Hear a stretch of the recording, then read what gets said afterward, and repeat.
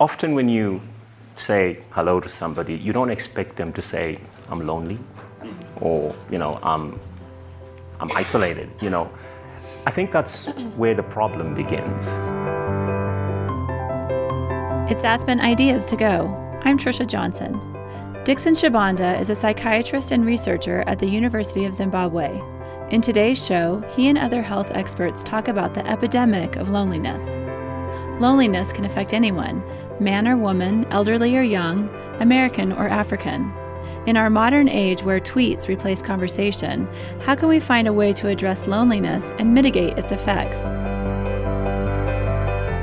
Aspen Ideas to Go brings you compelling talks from onstage events held by the Aspen Institute.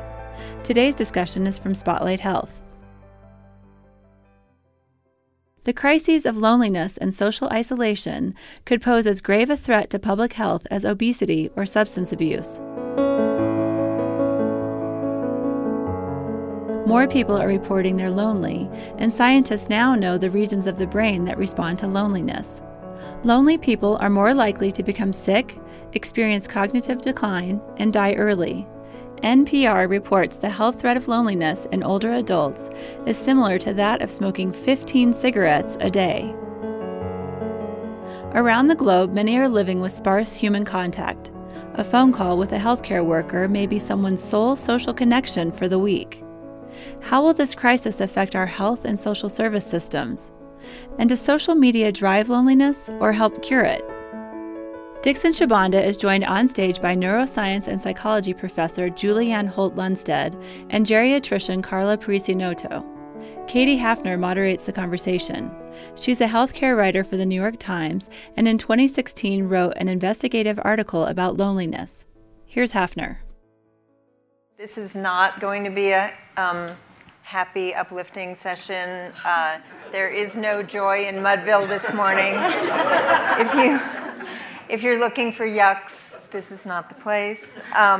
It's a very profound, and I have to say, it's a surprising topic. It was to me. I'll tell you a little bit about how I started on the story. I decided to write the story. I pitched it to my editors at the Times. They loved the idea, and it turns out that the UK is far ahead of the US in dealing with this problem of loneliness. Among the aging, loneliness is a problem that cuts across generations, of course, but I really focused on the elderly population because it is such a quiet devastation. Loneliness is something that Emily Dickinson called the horror not to be surveyed, and if anyone should know about that, it would be Emily Dickinson. So one of the things I found, the UK has many, many programs in place. And before I introduce our panelists, I thought I would just read the lead of the story that I wrote. I went to the UK, did a lot of reporting there on the ground, and one of the things I did was go up to Blackpool, England, which is north of Liverpool. It's one of these sort of seedy, sort of seaside resorts gone to seed, really. And they had this call-in center. It's a 24/7 call-in center called the Silver Line, and I listened in. They let me listen into these calls coming in from very elderly people, and I was amazing. These really patient people taking the calls just would stay on for as long as these people wanted to stay on. So here's how the story started. The woman on the other end of the phone spoke lightheartedly of spring and of her 81st birthday the previous week. "Who did you celebrate with, Beryl?" asked Allison, whose job was to offer a kind ear. "No one. And with that, Beryl's cheer turned to despair. Her voice began to quaver as she acknowledged that she had been alone at home, not just on her birthday, but for days and days. The telephone conversation was the first time she had spoken in more than a week. Let's dive right in. And I really have always been curious, and I think when I was reporting the story, I did not ask you two, Julianne and Carla, what on earth possessed you, you, Julianne especially, to start researching this topic? I originally, my training is in health psychology, and my original work was on stress and health. And I did a lot of research in a experimental lab, a psychophysiology lab, where we would bring people into a lab and stress them out and do very creative things to create stress in a lab. And then we would measure their physiological responses. And the idea was to get an indication of how this is affecting their health-relevant indicators. And what we found was that social support and relationships had a profound impact on this. And so it kind of went from stress to social support, and how relationships can either help us cope with stress or can actually be sources of stress. And then this evolved into really looking and really being primarily interested in the overall effects of social relationships, because they do have a profound effect on health, well-being, and even longevity, irrespective of stress. So that's just part of it. But relationships and health, that's kind of the journey it took. And Carla, you have published one of the few, if not the only, truly medical. Tell us about that paper. Yeah. So what was interesting, and I've said this a lot recently, is that there's actually a decent amount of work in this area in loneliness, and it's becoming even more so, I think, as the demography is changing around the world. Clearly, with all of us aging as we speak. And there's a lot of work, but none of that was really in the medical literature. And so my research in 2012, which really followed 1,600 people out of a national study called the Health and Retirement Study, we followed them over 6 years to really see whether loneliness posed a risk to death and loss of independence. As a geriatrician, my main focus is really what keeps people independent, what keeps people at home if that's their goal. And so my study really looked at those risk factors. And it was in the medical journal, which was the first time really telling physicians and other healthcare providers this isn't something just relegated to the social sciences fields. We actually have to pay attention to this in terms of a real public health threat. And your findings were? And my findings were that loneliness is an independent predictor of functional decline. So by close to 60% increased risk of functional decline and a 45% increased risk of death just solely by being alone, by feeling lonely. And that means, when we mean independent, it means that we are not, we are ignoring, or that it excludes depression and excludes the typical risk factors. And let's do some definition clarity here. We have loneliness, and then there's social isolation. Who wants to take on that?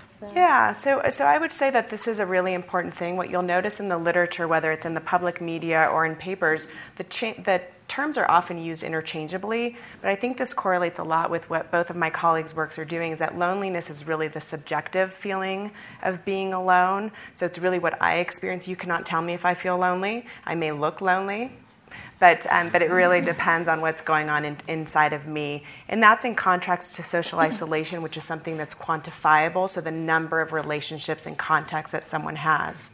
And the reason that's important, again, is how we target interventions and how we might want to help people. So it may be that I'm surrounded by people in this room and still have a sense of loneliness, so putting me in a room is not necessarily going to help. Is there anything you'd like to add to that? Well, so as far as understanding the potential impact, so as Carla was mentioning, there's the distinction between loneliness and social isolation. So I did a meta-analysis looking at the effects of these. A meta-analysis is, in essence, gathering and synthesizing all of the published literature on this. So you're combining the data from multiple studies. So we combined the data from 70 separate studies. So it included over 3.4 million participants. And this included social isolation, loneliness, and living alone. And all of them significantly predicted mortality. And so it's important to recognize that it's not a one or the other, and if you're only looking at one, you're potentially missing risk from the other. The other thing I could add is that on the flip side, that there is protection associated with being socially connected. What does protection mean? protection, lower risk. So people live longer and have healthier trajectories. And so this can include things like the size of one's social network, the extent to which they are involved and participate in a social network, the extent to which they perceive social support. So whether it's actually support they receive or the perception that it's available if needed. And then also the quality of these relationships. And in another meta-analysis, we found that all of these are associated with longevity. And so it is important to consider all of these indicators of social connection, or on the flip side, lack of social connection. Is this surprising to, it was so surprising to me when I was doing the story. Is it surprising to everyone? Yeah. Tell me, there's a researcher at the University of Chicago who, wait, what's so funny? It is completely unknown. What? Oh, people said Preaching no. to the choir here. You guys are not surprised by this? Self-selection. My goodness gracious. So are you all just complete pessimists? And, well, good. That's good to know that the tenor of that where we're headed here. So tell me if this surprises you too. So John Cacioppo at the University of Chicago, whom I'm sure you know, has done research that shows that loneliness is an aversive signal, much like thirst, hunger, or pain, and that, oh, everyone, no one's surprised. Well, I can't wait until we get onto the solutions section. There's been some research, some of the first research done at MIT by a young researcher named Kay Tai, who's wonderful, who found that when mice were housed together, dopamine, and whatever else they do when they're housed together, that dopamine neurons were relatively inactive, but after the mice were isolated for a short period, the activity in those neurons surged when the mice were reunited with other mice, which I thought was actually maybe not surprising, but very interesting.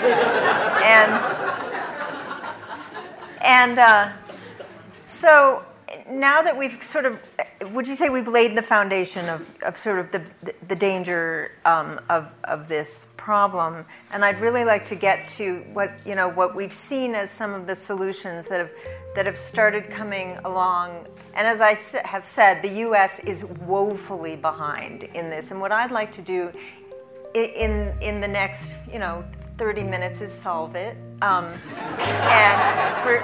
in the U.S., I mean, really, we've got to get our act together for how we deal with this problem.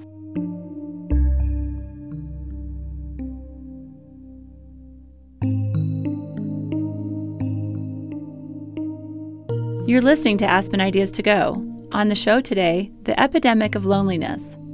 If you're curious to read more about loneliness, including Katie Hafner's article in the New York Times, head to our website. There, you'll find a link to her piece and other resources our panelists touch on. It's also in the show notes. Now, back to the show.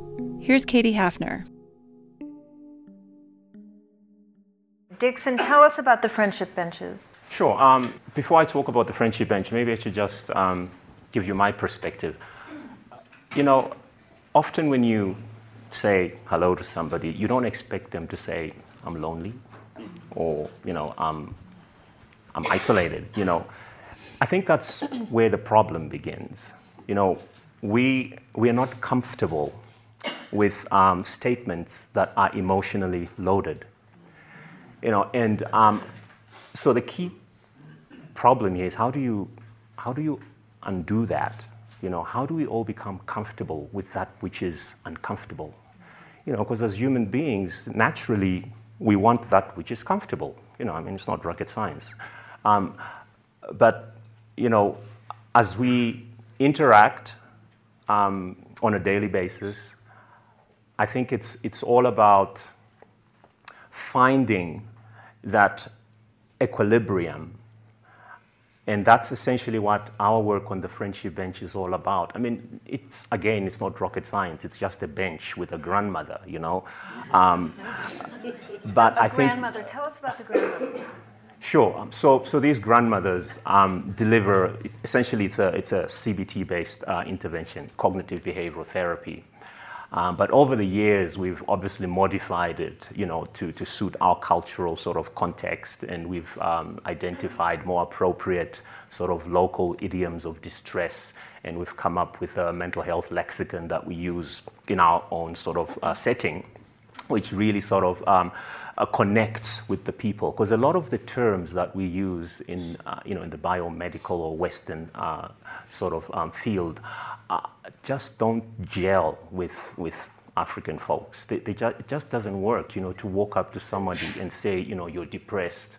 You know, they'll probably think you're nuts, you know, although they have the symptoms of depression, you know. And so we've had to find words that are more appropriate. For instance, it's more appropriate in Africa for someone who's depressed to say they are thinking too much. You know, in my country, it would be a word called kufungisisa, you know. So it's finding the words that people can identify with and then working around those words. And that's essentially what the Friendship Bench is about. I mean, in a nutshell, obviously. I can talk a lot more about that. Yeah. If I can add, I think you touched on some really important things, and what I'll add is not only is there a stigma around talking about loneliness, but the second thing that underlies a lot of this, particularly in the United States, is the large degree of ageism that we have. And so we want to ignore older people. I've been in hospitals where the older adults get sent to a different ward because they're not considered to be good teaching cases for students. Really? Yes. And so you have those sort of things. So not only are we not wanting to teach medical students and our future healthcare providers about older adults, but then we don't want to talk about what it looks like to not age successfully. We only want to hear about healthy aging. So now you have someone who is older and they're feeling lonely. Why would they want to talk about that?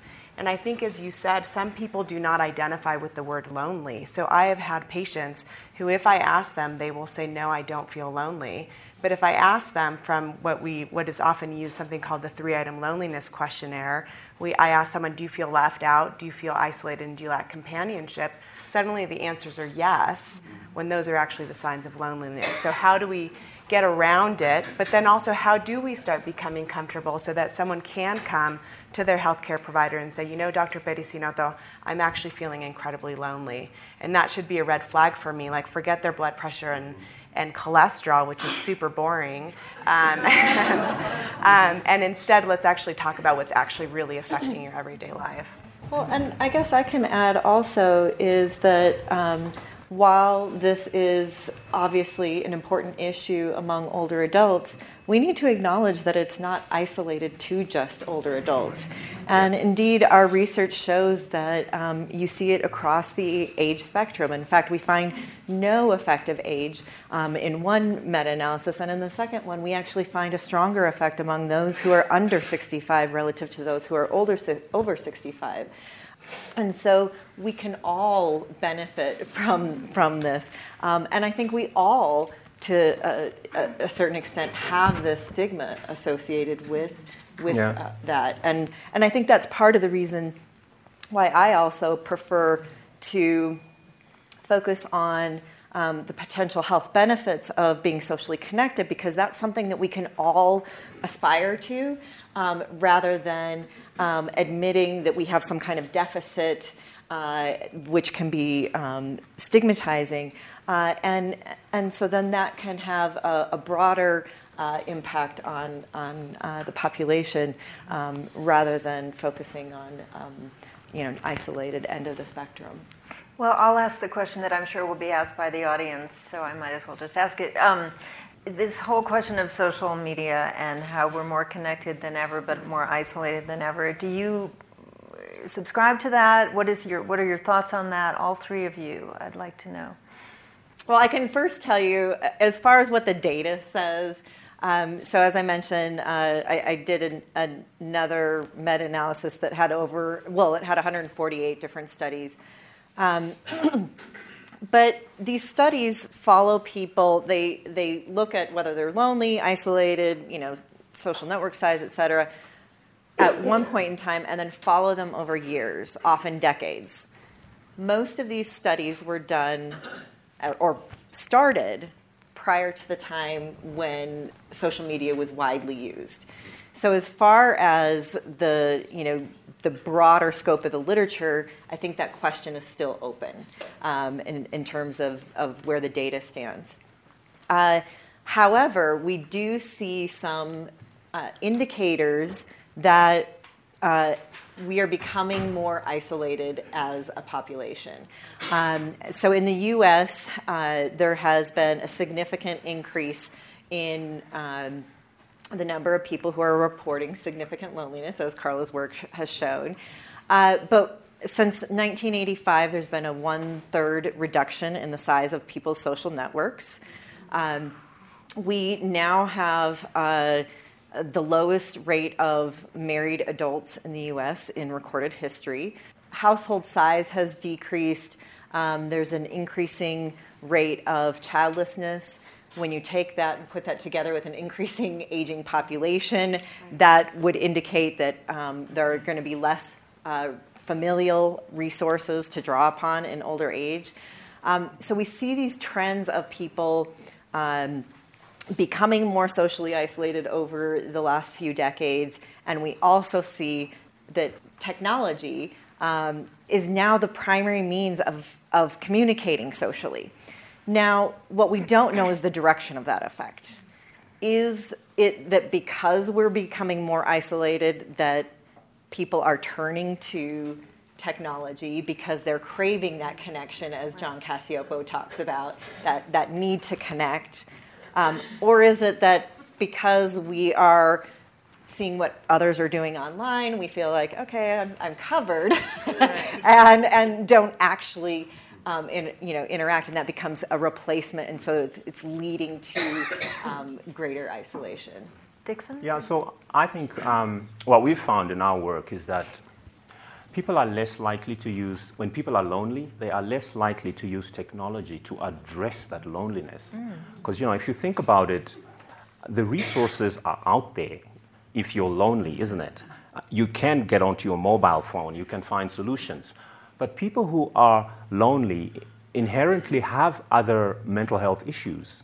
They may lack motivation, that drive. And I think there are some studies that actually show that, technology itself does not guarantee that it will enable you to achieve the outcome you're looking at in terms of making you happy, So it's more about that motivation. Is it really there, that motivation to use technology to make you happy? And what we've found on our work on the Friendship Bench is that initial first session with a grandmother, that contact with a human being is critical, because that then sets, the platform for that person to then go out there and use that technology to actually make them happy. So, our clinical trial, which is published in JAMA, shows that first session with a grandmother improves a person's ability to use technology to make them happy,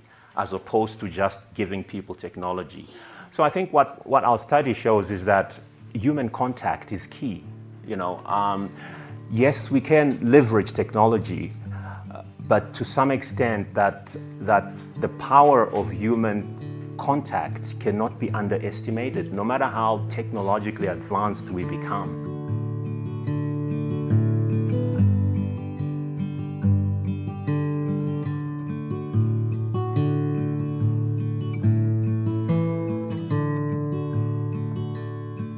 It's Aspen Ideas to Go. I'm Trisha Johnson. Another show you might be interested in, the opioid tsunami. The opioid crisis has been called the most perilous drug crisis ever, and it was generated in the healthcare system.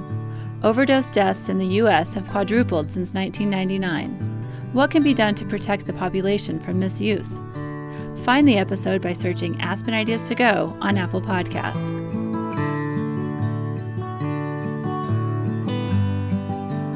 Here's the rest of our featured conversation. Dr. Carla Purisinoto. So part of my work as a geriatrician is that I make house calls to homebound adults. I live in San Francisco. San Francisco is a city of hills and stairs. And so many of my older adults are homebound literally because of the stairs in the home. They can get around inside of the apartment, but beyond that they can't. And though we have a lot of new technology and resources for people, there is that craving of connection. So we're struggling as a team as we're trying to grow our program because there's certainly much more need in terms of people needing physician home visits than what we can supply. And we are experimenting with the use of technology and telehealth. But as you said, I've offered this service, and it's like, wait a second, this is instead of you coming to see me, why would I do that? And so that's the struggle that we're seeing. And I know, don't tell Medicare, no, but I know that when I go see patients, it is often my visit, not my checking the blood pressure and these things that's actually having an effect. It may be both of those things, and I think that's where we are with the research and where do we move things forward. And I'll say that just on a personal note, it's very interesting that I'm not on Facebook. I haven't been. I'm like the last person holding out, I think, in the world. But what I'll say about that is that it's just not a one-size-fits-all when we start talking about intervention. So it doesn't work for me. It works great for my sister. She doesn't like that she has to call me to tell me what's going on in her life. She wants me to look online. But it's just, that's just the way how we try to figure out how to connect with each other. But so it's thinking there are absolutely ways to leverage technology, and it's going to work for some people, but not for everyone. So how do we work with that? Okay, I'm going to open it to questions. We only have 20 minutes to solve this problem. No pressure. Yes, right here. Hi, thanks so much. This is a fantastic panel. I'm Seth Cochran, and I've just founded a charity focused on elder abuse, elderabuse.org. And what we're trying to do is the first charity sort of advocating to the public. And loneliness and isolation is a major, risk factor. And I just wondered if you could talk about the research or any sort of, academic studies that link this, some loneliness and isolation specifically to financial exploitation or elder abuse. So I'll say that I don't know the specific research. I know that I was just speaking at another conference where this came up quite a bit. We know that I think there's a couple ways to think about loneliness and why it places us as risk. So the financial exploitation piece, I think we can think about it theoretically in that we all know that advanced care planning or having a power of attorney is incredibly important, yet the majority of adults don't have this. And so you have someone who may be lonely and isolated, they don't have those documents to protect themselves, then they're at greater risk for exploitation. I've seen that time and time again in my practice. The elder abuse that is either because they don't have those paperwork set up and so they're at risk, or it's the phone scams because someone's at loan and just wants the phone call. I put my patients on do not call lists, and even still, it's a problem. So I don't know the direct research, but we're heading there because we know it's a huge risk. Thank you. This is a wonderful panel. My name's David. I'm a primary care physician. I'm also a dad who has 2 little kids, and I occasionally get lonely, even though I'm very socially connected, or I think I am. And my question is about gender. And I know there was a Boston Globe article that came out recently sort of highlighting about sort of men in particular in sort of middle age and how men relate to each other differently from growing up and teams and sports. And I'm curious if your research or any of the things you've found have found differences between men and women.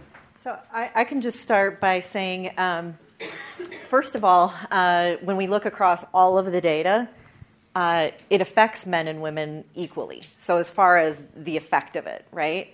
And that makes sense that if we are, if this is adaptive, and so as John Cacioppo has argued, that to connect to others is a biological need. And it ties back to the idea of being part of a group is adaptive to survival, whether it be resources, protection from predators, all these kinds of things. It's very adaptive to be around others. And so we don't find any difference between that. However, when it comes to the experience, that we do find some differences. So for instance, in terms of the social support literature, women tend to prefer, and this is on average, of course, we're not talking about any one individual male or individual female, but on average, women tend to prefer emotional support. Men tend to prefer and offer tangible support, meaning women like to get some sense of understanding about what problems they may be having, whereas men want to solve the problem. And again, this is on average, but that's just within the kind of the social support literature. However, I think it was your work that you covered in the UK where they talked about how men prefer to be shoulder to shoulder versus face to face. So just quickly, one thing, and you can read about it in the story. There's this thing called men's sheds, and it started in Australia, and the idea is that men don't talk face to face. They talk while they're doing something shoulder to shoulder. And so there's been this huge movement, which has not made it to the United States, of these men's sheds, meaning that they go and they do woodworking together. And it's a powerful, powerful, profound part of the solution, interestingly. So I'm curious if you've been looking at these cuddle therapy and like they're cuddle parlors. I'm just curious what your reaction. And the reason this came to my attention is the NHS in the UK had identified loneliness and isolation as probably their biggest health problem that they had to provide coverage for as far as an expense. And so these cuddle lounges it's a really interesting relationship that they've identified. So I'm moving to the UK. No. I guess I'll mention something about that. So I've done some studies looking at the neuropeptide oxytocin. And so for those of you who may be less familiar with it, first of all, it's not OxyContin, it's oxytocin. And it's often been dubbed the cuddle hormone, the love hormone. But really, it's a hormone that has been primarily identified with pregnancy and lactation, but it's been associated with social bonding, but also stress regulation. And what we find is with physical touch, hugging, holding hands, that there's a release in oxytocin. Oxytocin has also been linked to some health outcomes as well. I did one intervention where we randomly assigned couples to do couples massages 3 times a week for a month, and then control couples that just went about their everyday lives.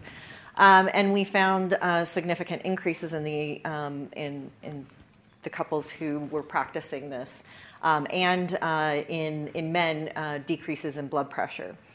However, there have been other studies where they use a massage therapist, and while they find short-term changes, like 15 minutes, it's not sustained. Whereas with an intimate partner, that those were sustained. So it suggests that there might be, if it's done in a setting with strangers, whatever benefit there might be very short-lived. Good morning. Do you find loneliness more frequent in the United States versus other countries? So I'll tell you that the biggest studies are in the United States and then in the UK. So here, our prevalence of loneliness in the research that I did was 43% in people over age 60, so pretty high.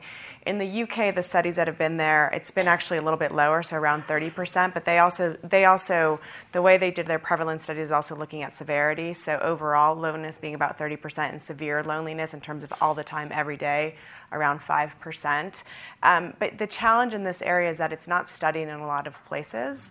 The other challenge and why we were talking a lot about definitions is how we're measuring it has been variable, and it makes it a little bit hard to look at cross-national comparisons. Maybe I could just add on to that as well about loneliness. What we find in our work is that it correlates a lot with depression. And sometimes it's kind of difficult to tease out and differentiate between the two.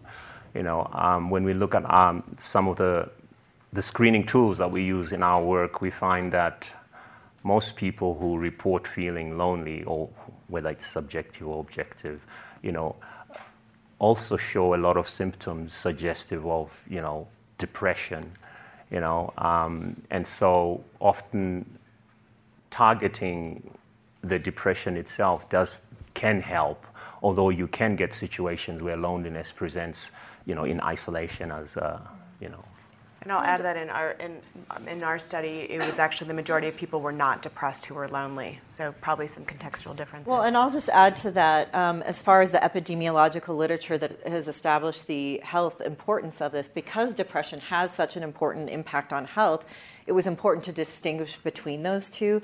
And so the majority of epidemiological studies control for depression. So the effects that you hear about are over and above any health effects of depression. I just want to go back to the comment about the bench. I was saying I'm a primary care doctor for the underserved, and so I can absolutely attest to this epidemic of loneliness and social isolation.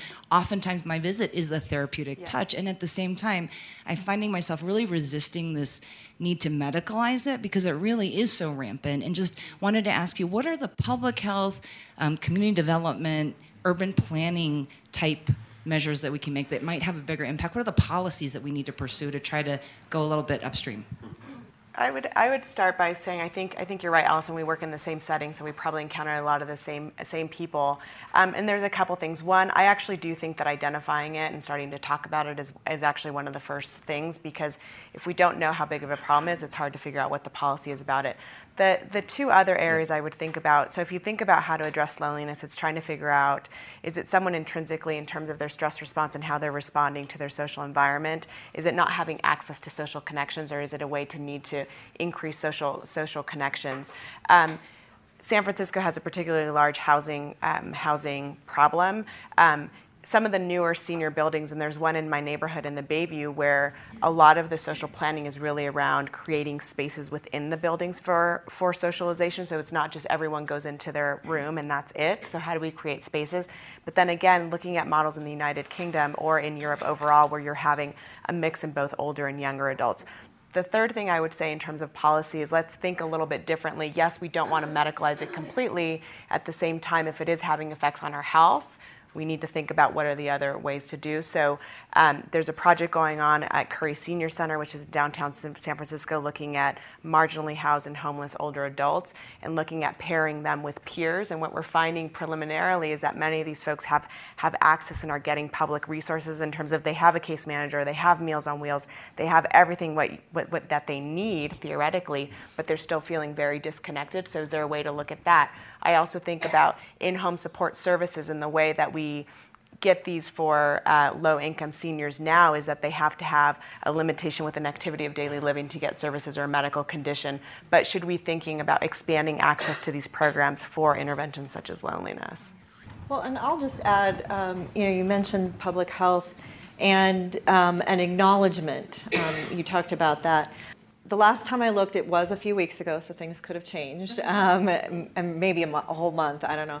But the last time I checked on the CDC website under social determinants of health, social relationships were not listed.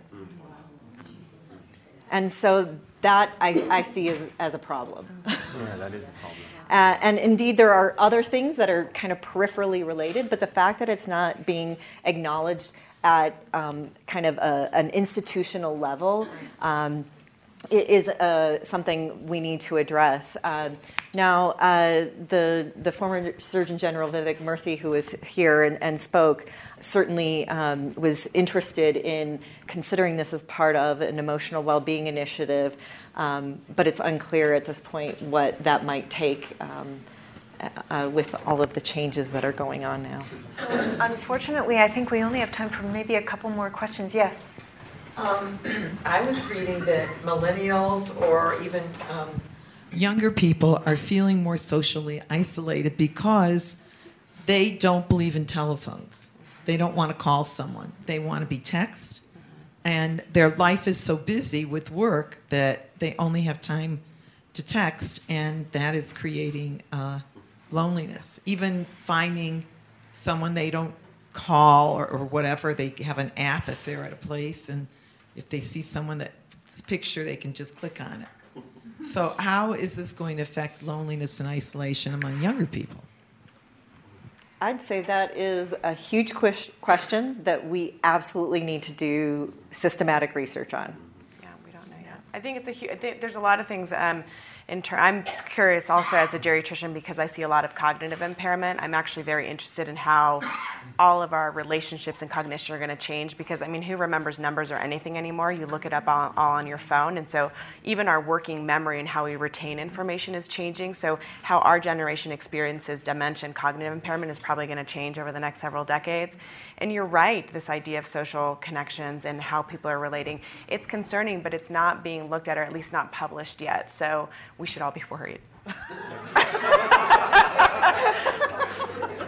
I don't have kids yet. I'm wondering whether it's the right thing.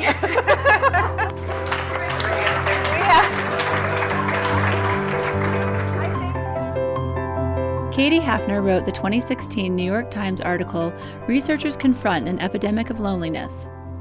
Dixon Shabanda developed the Friendship Bench, an innovative program that connects trained community members with people suffering from depression.